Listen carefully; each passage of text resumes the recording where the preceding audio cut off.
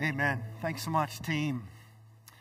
May we never lose the wonder of God's mercy. The fact is, we're all tempted to lose that wonder from time to time. Just like Jesus told the parable of the soils, sometimes the worries of the world, sometimes the lure of riches, sometimes just the attacks to our faith, we can be tempted to lose the wonder.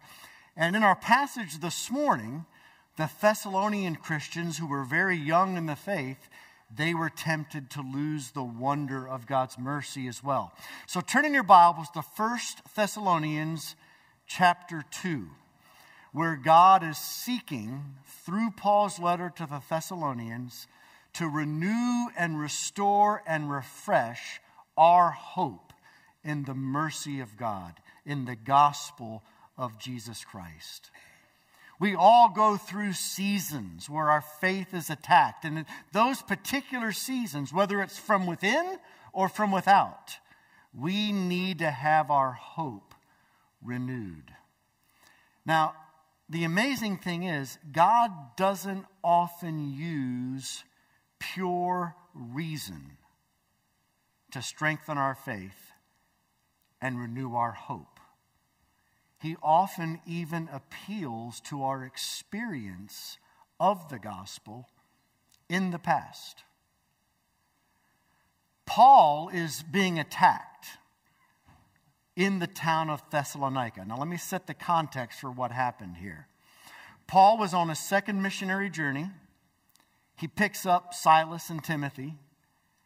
He gets a vision of the man from Macedonia, northern Greece, who says, "Come to us." And so Paul hears God's call, goes to northern Greece. He starts at a town called Philippi. In Philippi, Paul preaches the gospel of grace. Many people respond to the wonder of the mercy of God, and there's a church planted.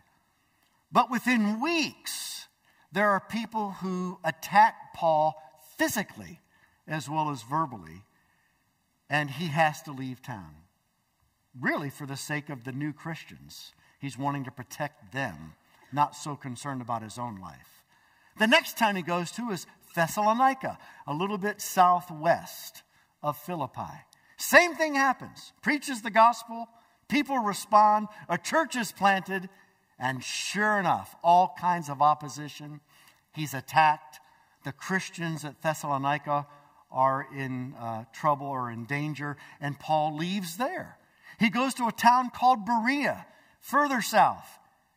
Same thing, plants a church, and within just a few weeks, people come from Thessalonica who cause trouble there, and they cause trouble in Berea. So now Paul is forced to flee to Athens. Same thing happens there. Then he's forced to flee to Corinth. Now we know what Paul's heart is when he enters Corinth, because he writes to Corinth a little bit later on and says, "You'll remember that when I was with you, I came to you in weakness and in fear and in much trembling." All of these attacks have really had an impact on Paul.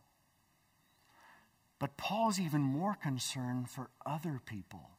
And he gets word from Thessalonica that these brand new baby Christians are now being attacked by their friends who are still worshiping idols. And the reason why they're attacking their newfound Christian, their Christian friends, is because they're saying that Paul is one of these itinerant speakers, a huckster, a scammer, just like we have scammers on the internet today. That Paul was a scammer just going from town to town to town. Now, you need to know, this was a really popular thing in the first century. There were all kinds of speakers that were peddling all kinds of new ideas and fads. And they fleeced people out of their money.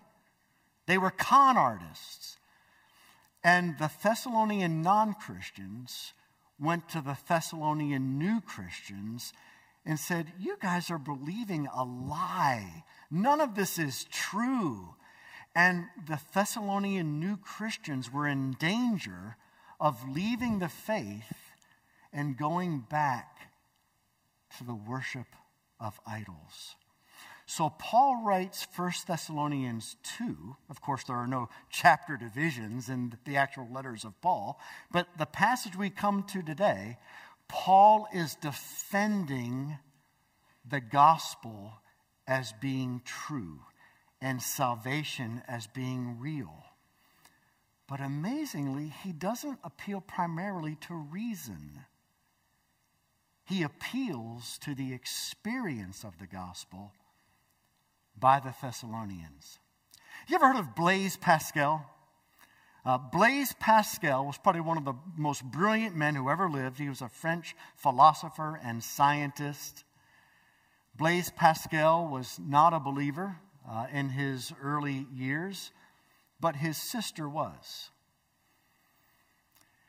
He was always struck by the life that she lived before him.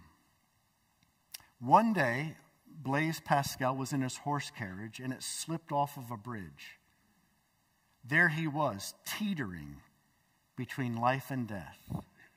And as his life passed before his very eyes, he wasn't thinking about all the scientific evidences or philosophical arguments for the existence of God and the truth of the gospel. No, as his life hung in the balance, the only thing he could think of was the reality of the gospel that he saw in his sister's life. And then and there he was converted.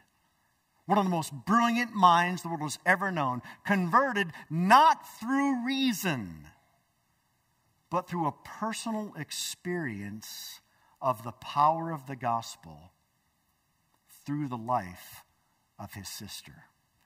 As we read 1 Thessalonians 2, you're going to see Paul again and again appeal to the experience of the Thessalonians for evidence of the reality of the gospel and the truth of salvation in Christ. Now, Christians today, in part, rightfully so, are scared to death to talk about experience.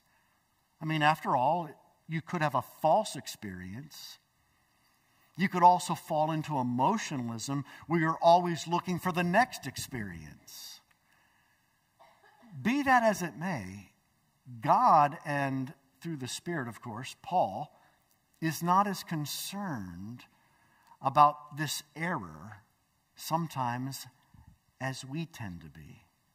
If you are a Christian, you have been born again, and you have in fact experienced an outpouring of supernatural power upon your life. And God points us to that from time to time to restore and refresh our hope. So with that as a backdrop, we're now finally ready to read the passage, 1 Thessalonians 2. Let's all stand out of reverence for God's word. Follow along as I read 1 Thessalonians 2, verses 1 through 8.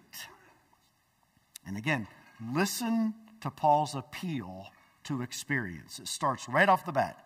For you yourselves know, brothers and sisters, that our coming to you was not in vain.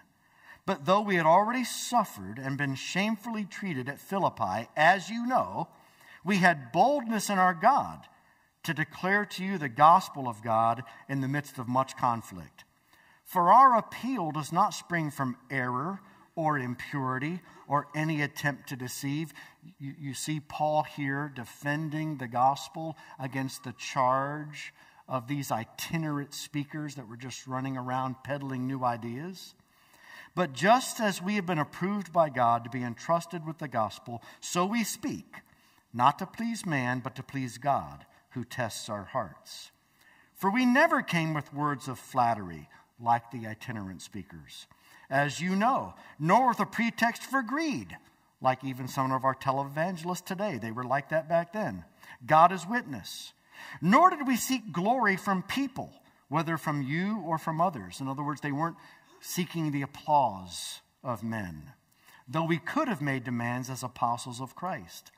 But we were gentle among you like a nursing mother taking care of her own children. So, being affectionately desirous of you, we were ready to share with you not only the gospel of God, but also our own selves, because you would become very dear to us.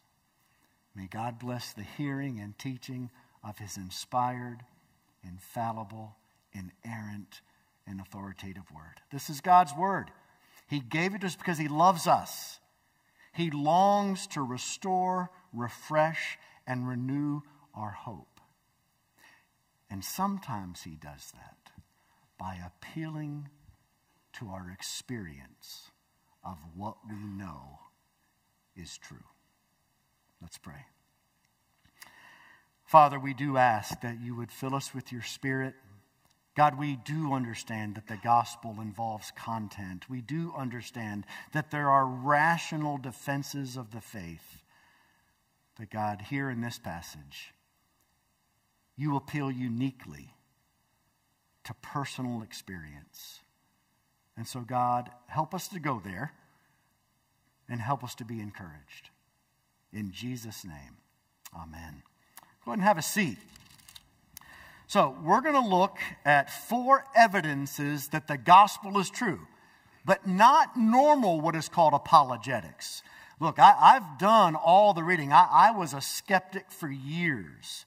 So I know there are sound, wonderful, rational arguments for believing in the existence of God, the life, death, resurrection, and ascension of Christ, and the reality of the gospel and the inerrancy of Scripture. I know those arguments. But Paul's going to give 4 arguments that the gospel is true, that is different than those categories. So let's dig in. First of all, keep on hoping in the gospel that brings real power. Again, look at the appeal to experience in verse 1.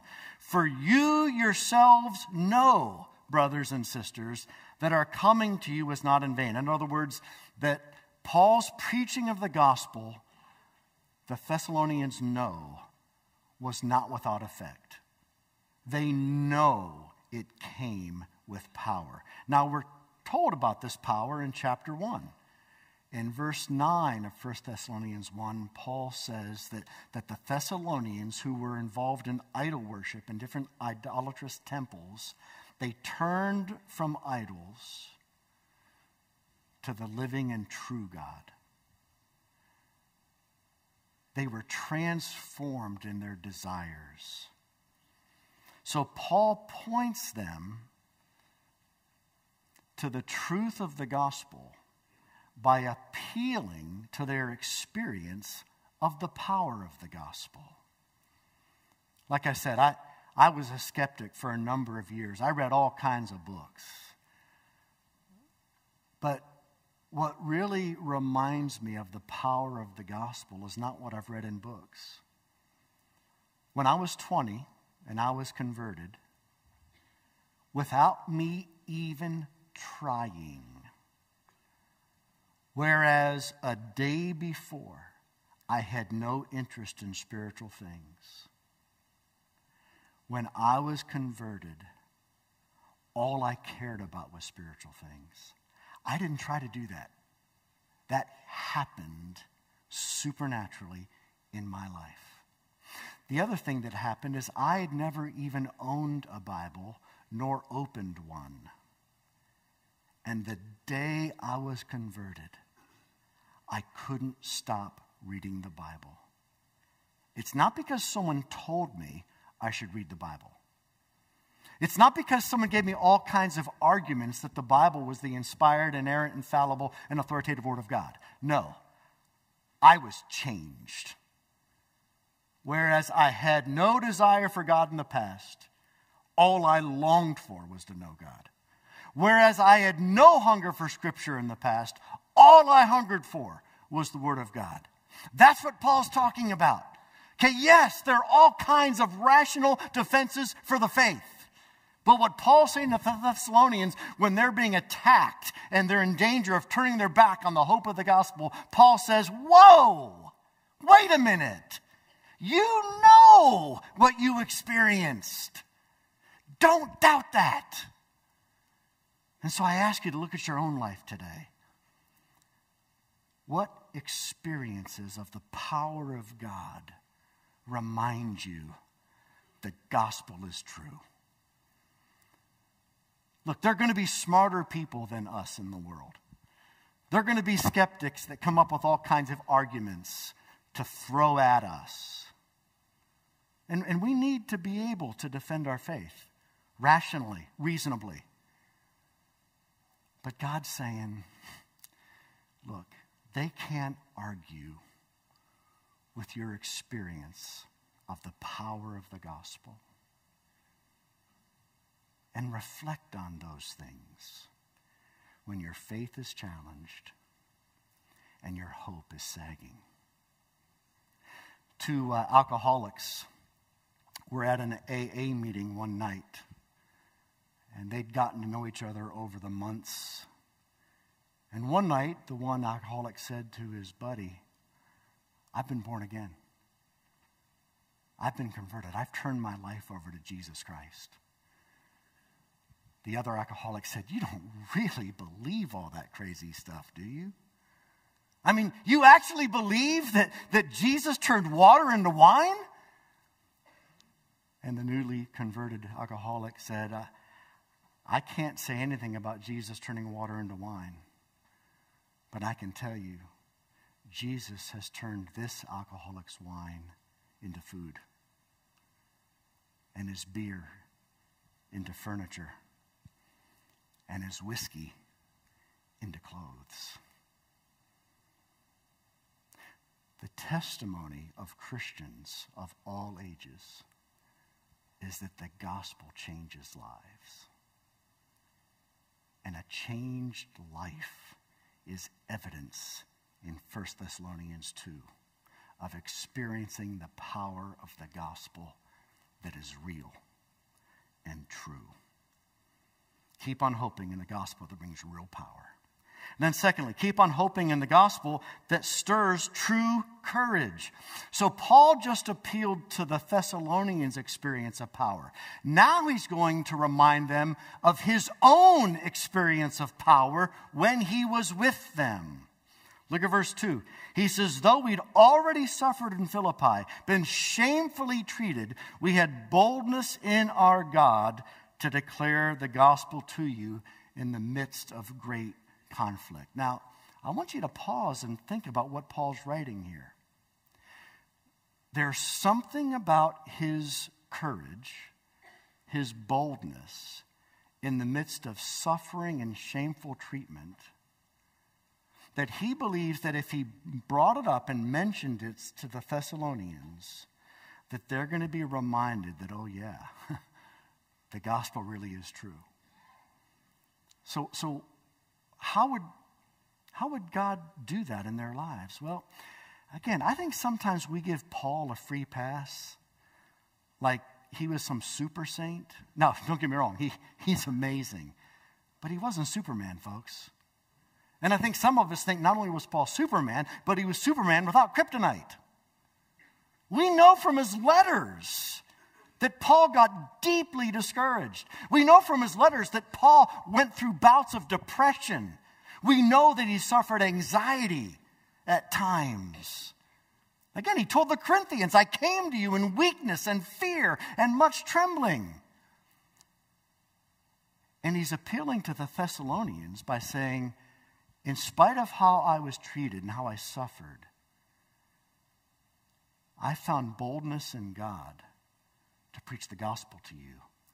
And in him reminding the Thessalonians of that, he is anticipating that they'll say, oh yeah, that's right. The gospel really must be true. Because in spite of all the suffering and pain, Paul still preached the gospel.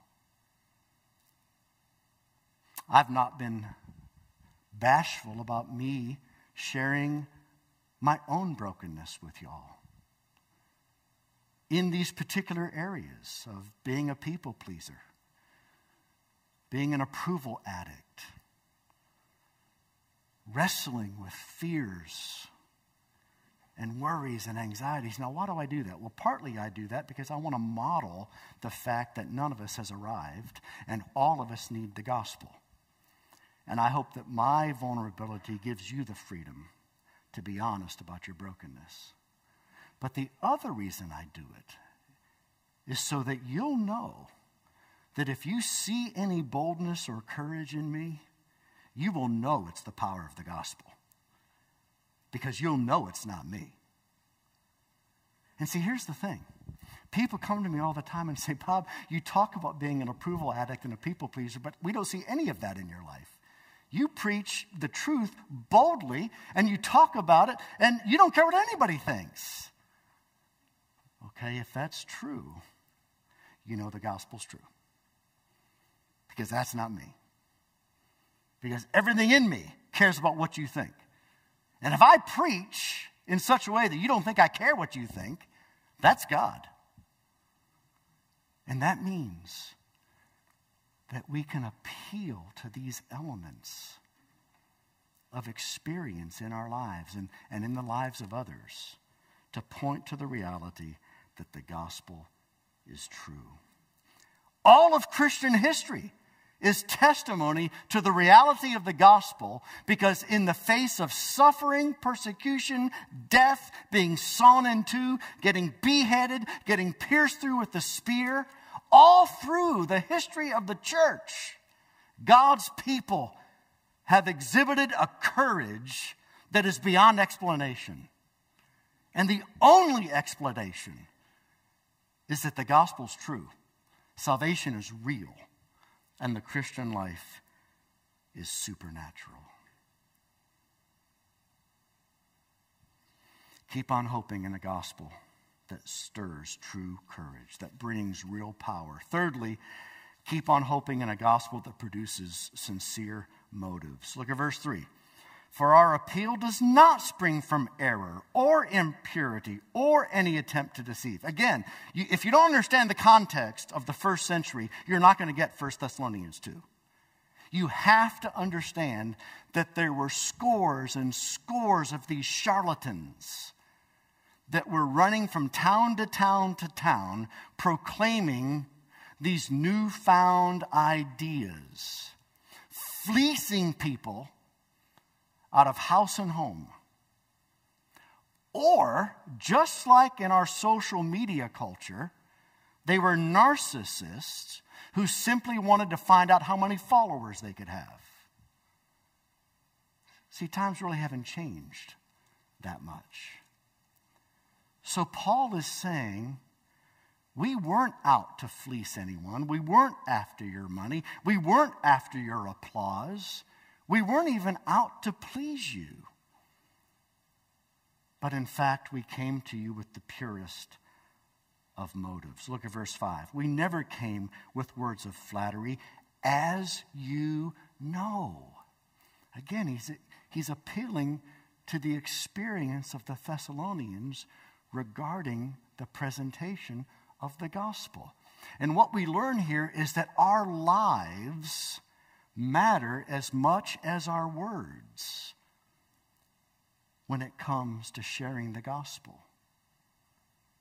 How we live matters as much as what we say. And what Paul is saying is, if you really want to know whether the gospel's true, notice how the power of the gospel pulls people away from self-advantage and toward advantaging others. See, hucksters, shysters, scammers, they're out to advantage themselves at the price of disadvantaging others. I mean, isn't that what televangelists, many of them that we know have like 5 jets and 3 Lamborghinis and 8 mansions? I mean, the stuff that creates cynicism in the hearts and minds of the world, let alone the church. Isn't that what the complaint is? They're out to advantage themselves by disadvantaging others. And Paul says one way you can know the gospel is true is wherever the true gospel goes, people are actually willing to be disadvantaged in order to bring advantage to others. That's not hucksterism. That's not charlatanism. That is amazingly powerful truth. You know, the charlatans, they're trying to bring pleasure to themselves. And Paul says, but wherever the gospel goes, we try to please God. That's why he says in verse 4, we have been approved by God to be entrusted with the gospel, and that's how we speak. What he's saying there is people talk differently when they're trying to gain their sense of validation from others and trying to suck approval from others. Those people talk differently than people who realize they get their approval from God. You see, when we are convinced the gospel is true, and that therefore, by being united to Christ, we are declared pleasing to God, that frees us from having to suck approval from other people. See, when you're trying to suck approval from other people, then you're very prone to flattery. You're going to butter people up and say nice things about them, but the whole reason is you can't wait for them to say something nice about you.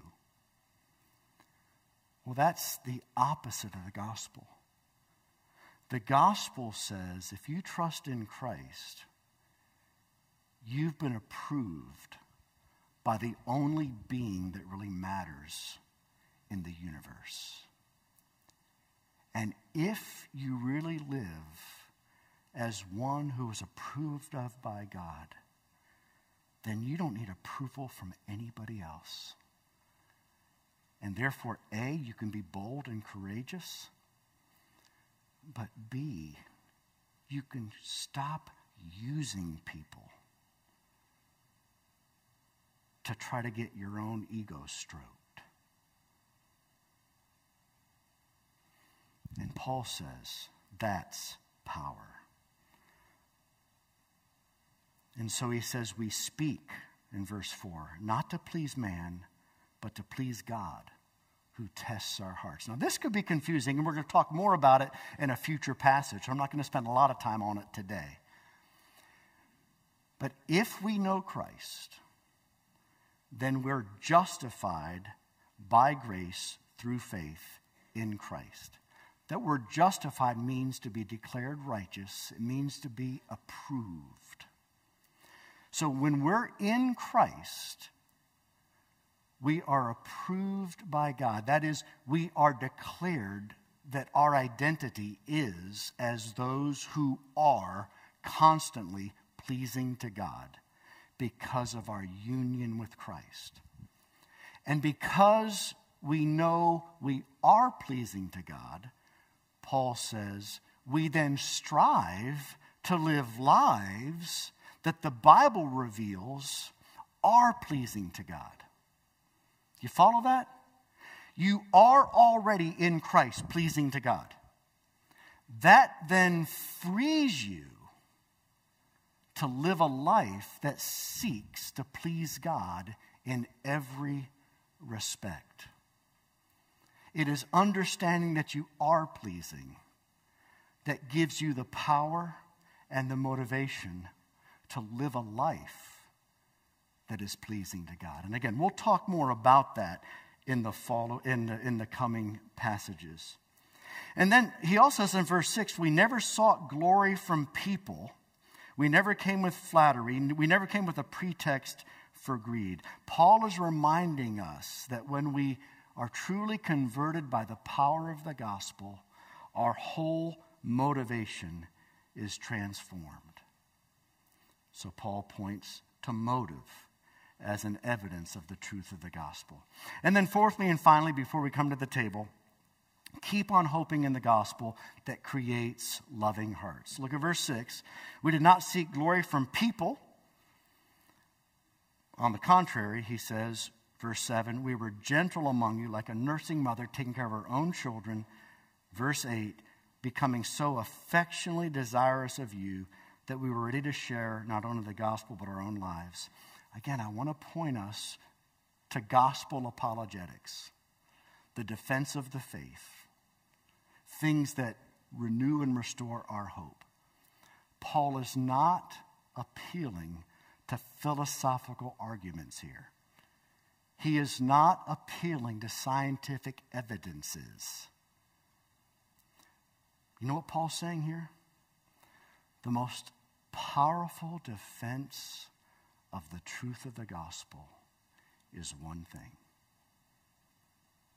love.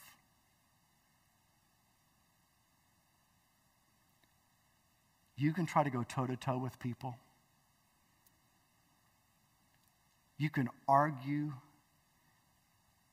and your arguments are so solid that they're almost irrefutable, but someone will still refute you. But what is irrefutable is love. People just can't argue with love. That's why Jesus said, all people will know you're Christians by your fine-sounding philosophical argumentation.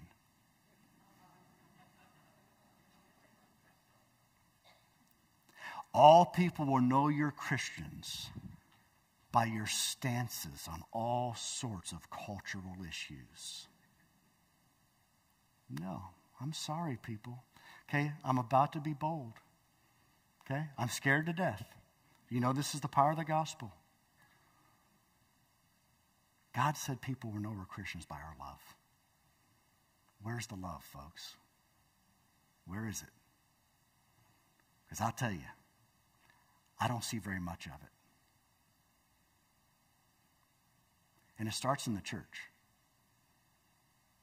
See, Jesus said they'll know we are Christians by our love. And he primarily meant for one another in the church.